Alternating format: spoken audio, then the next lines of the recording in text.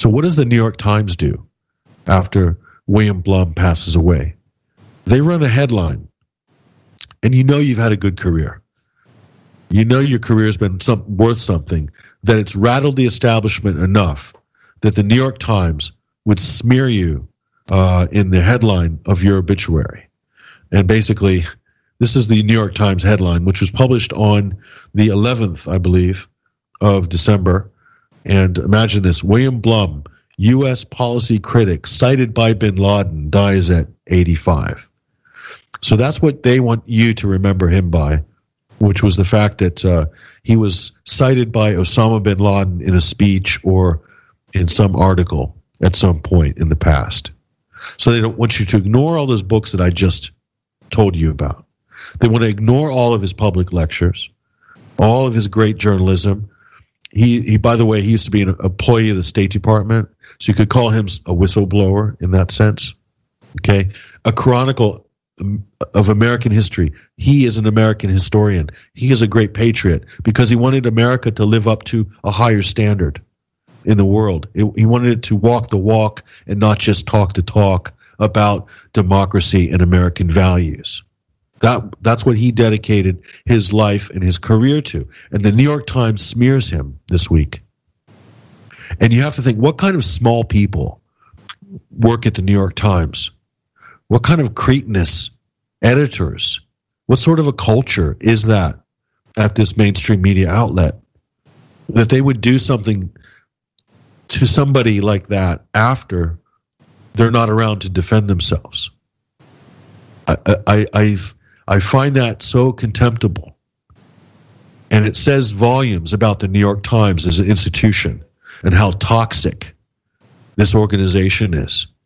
And after seeing that, it shouldn't surprise anybody that they're printing fake Russian stories today and yesterday and the week before. This is what you're dealing with.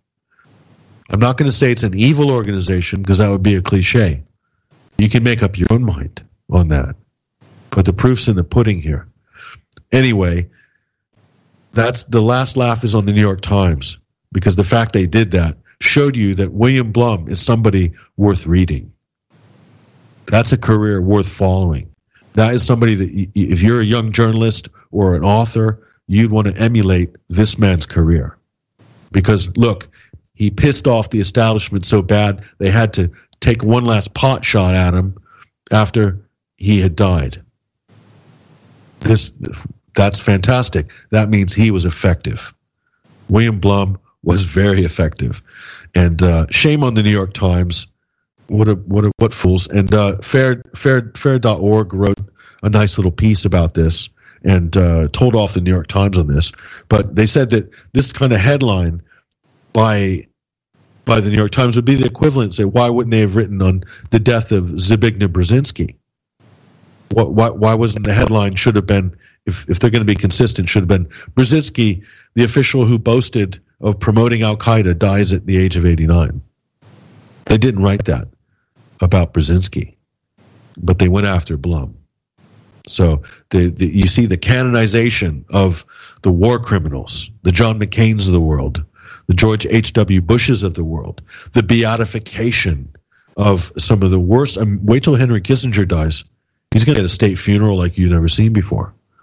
And part of it is because America doesn't have a royal family, so we have to substitute. We have to create royal figures to kind of, worship and, have big state funerals, because it makes America feel good about itself, because it hasn't launched a new war in a while. So this is a bit of a crisis. America's having an existential crisis. Hasn't launched a new war, so all that's got left are dying dinosaurs and dogs of war like John McCain to sort of, prop them up into these kind of demigod type, just completely rehabilitate all their war crimes. Gosh, anyway. But that William Blum's career was just outstanding. He had a great contribution and influenced and inspired many people. And he'll continue to do so. His work will stand the test of time, no doubt. And there'll be many William Blums following in his footsteps.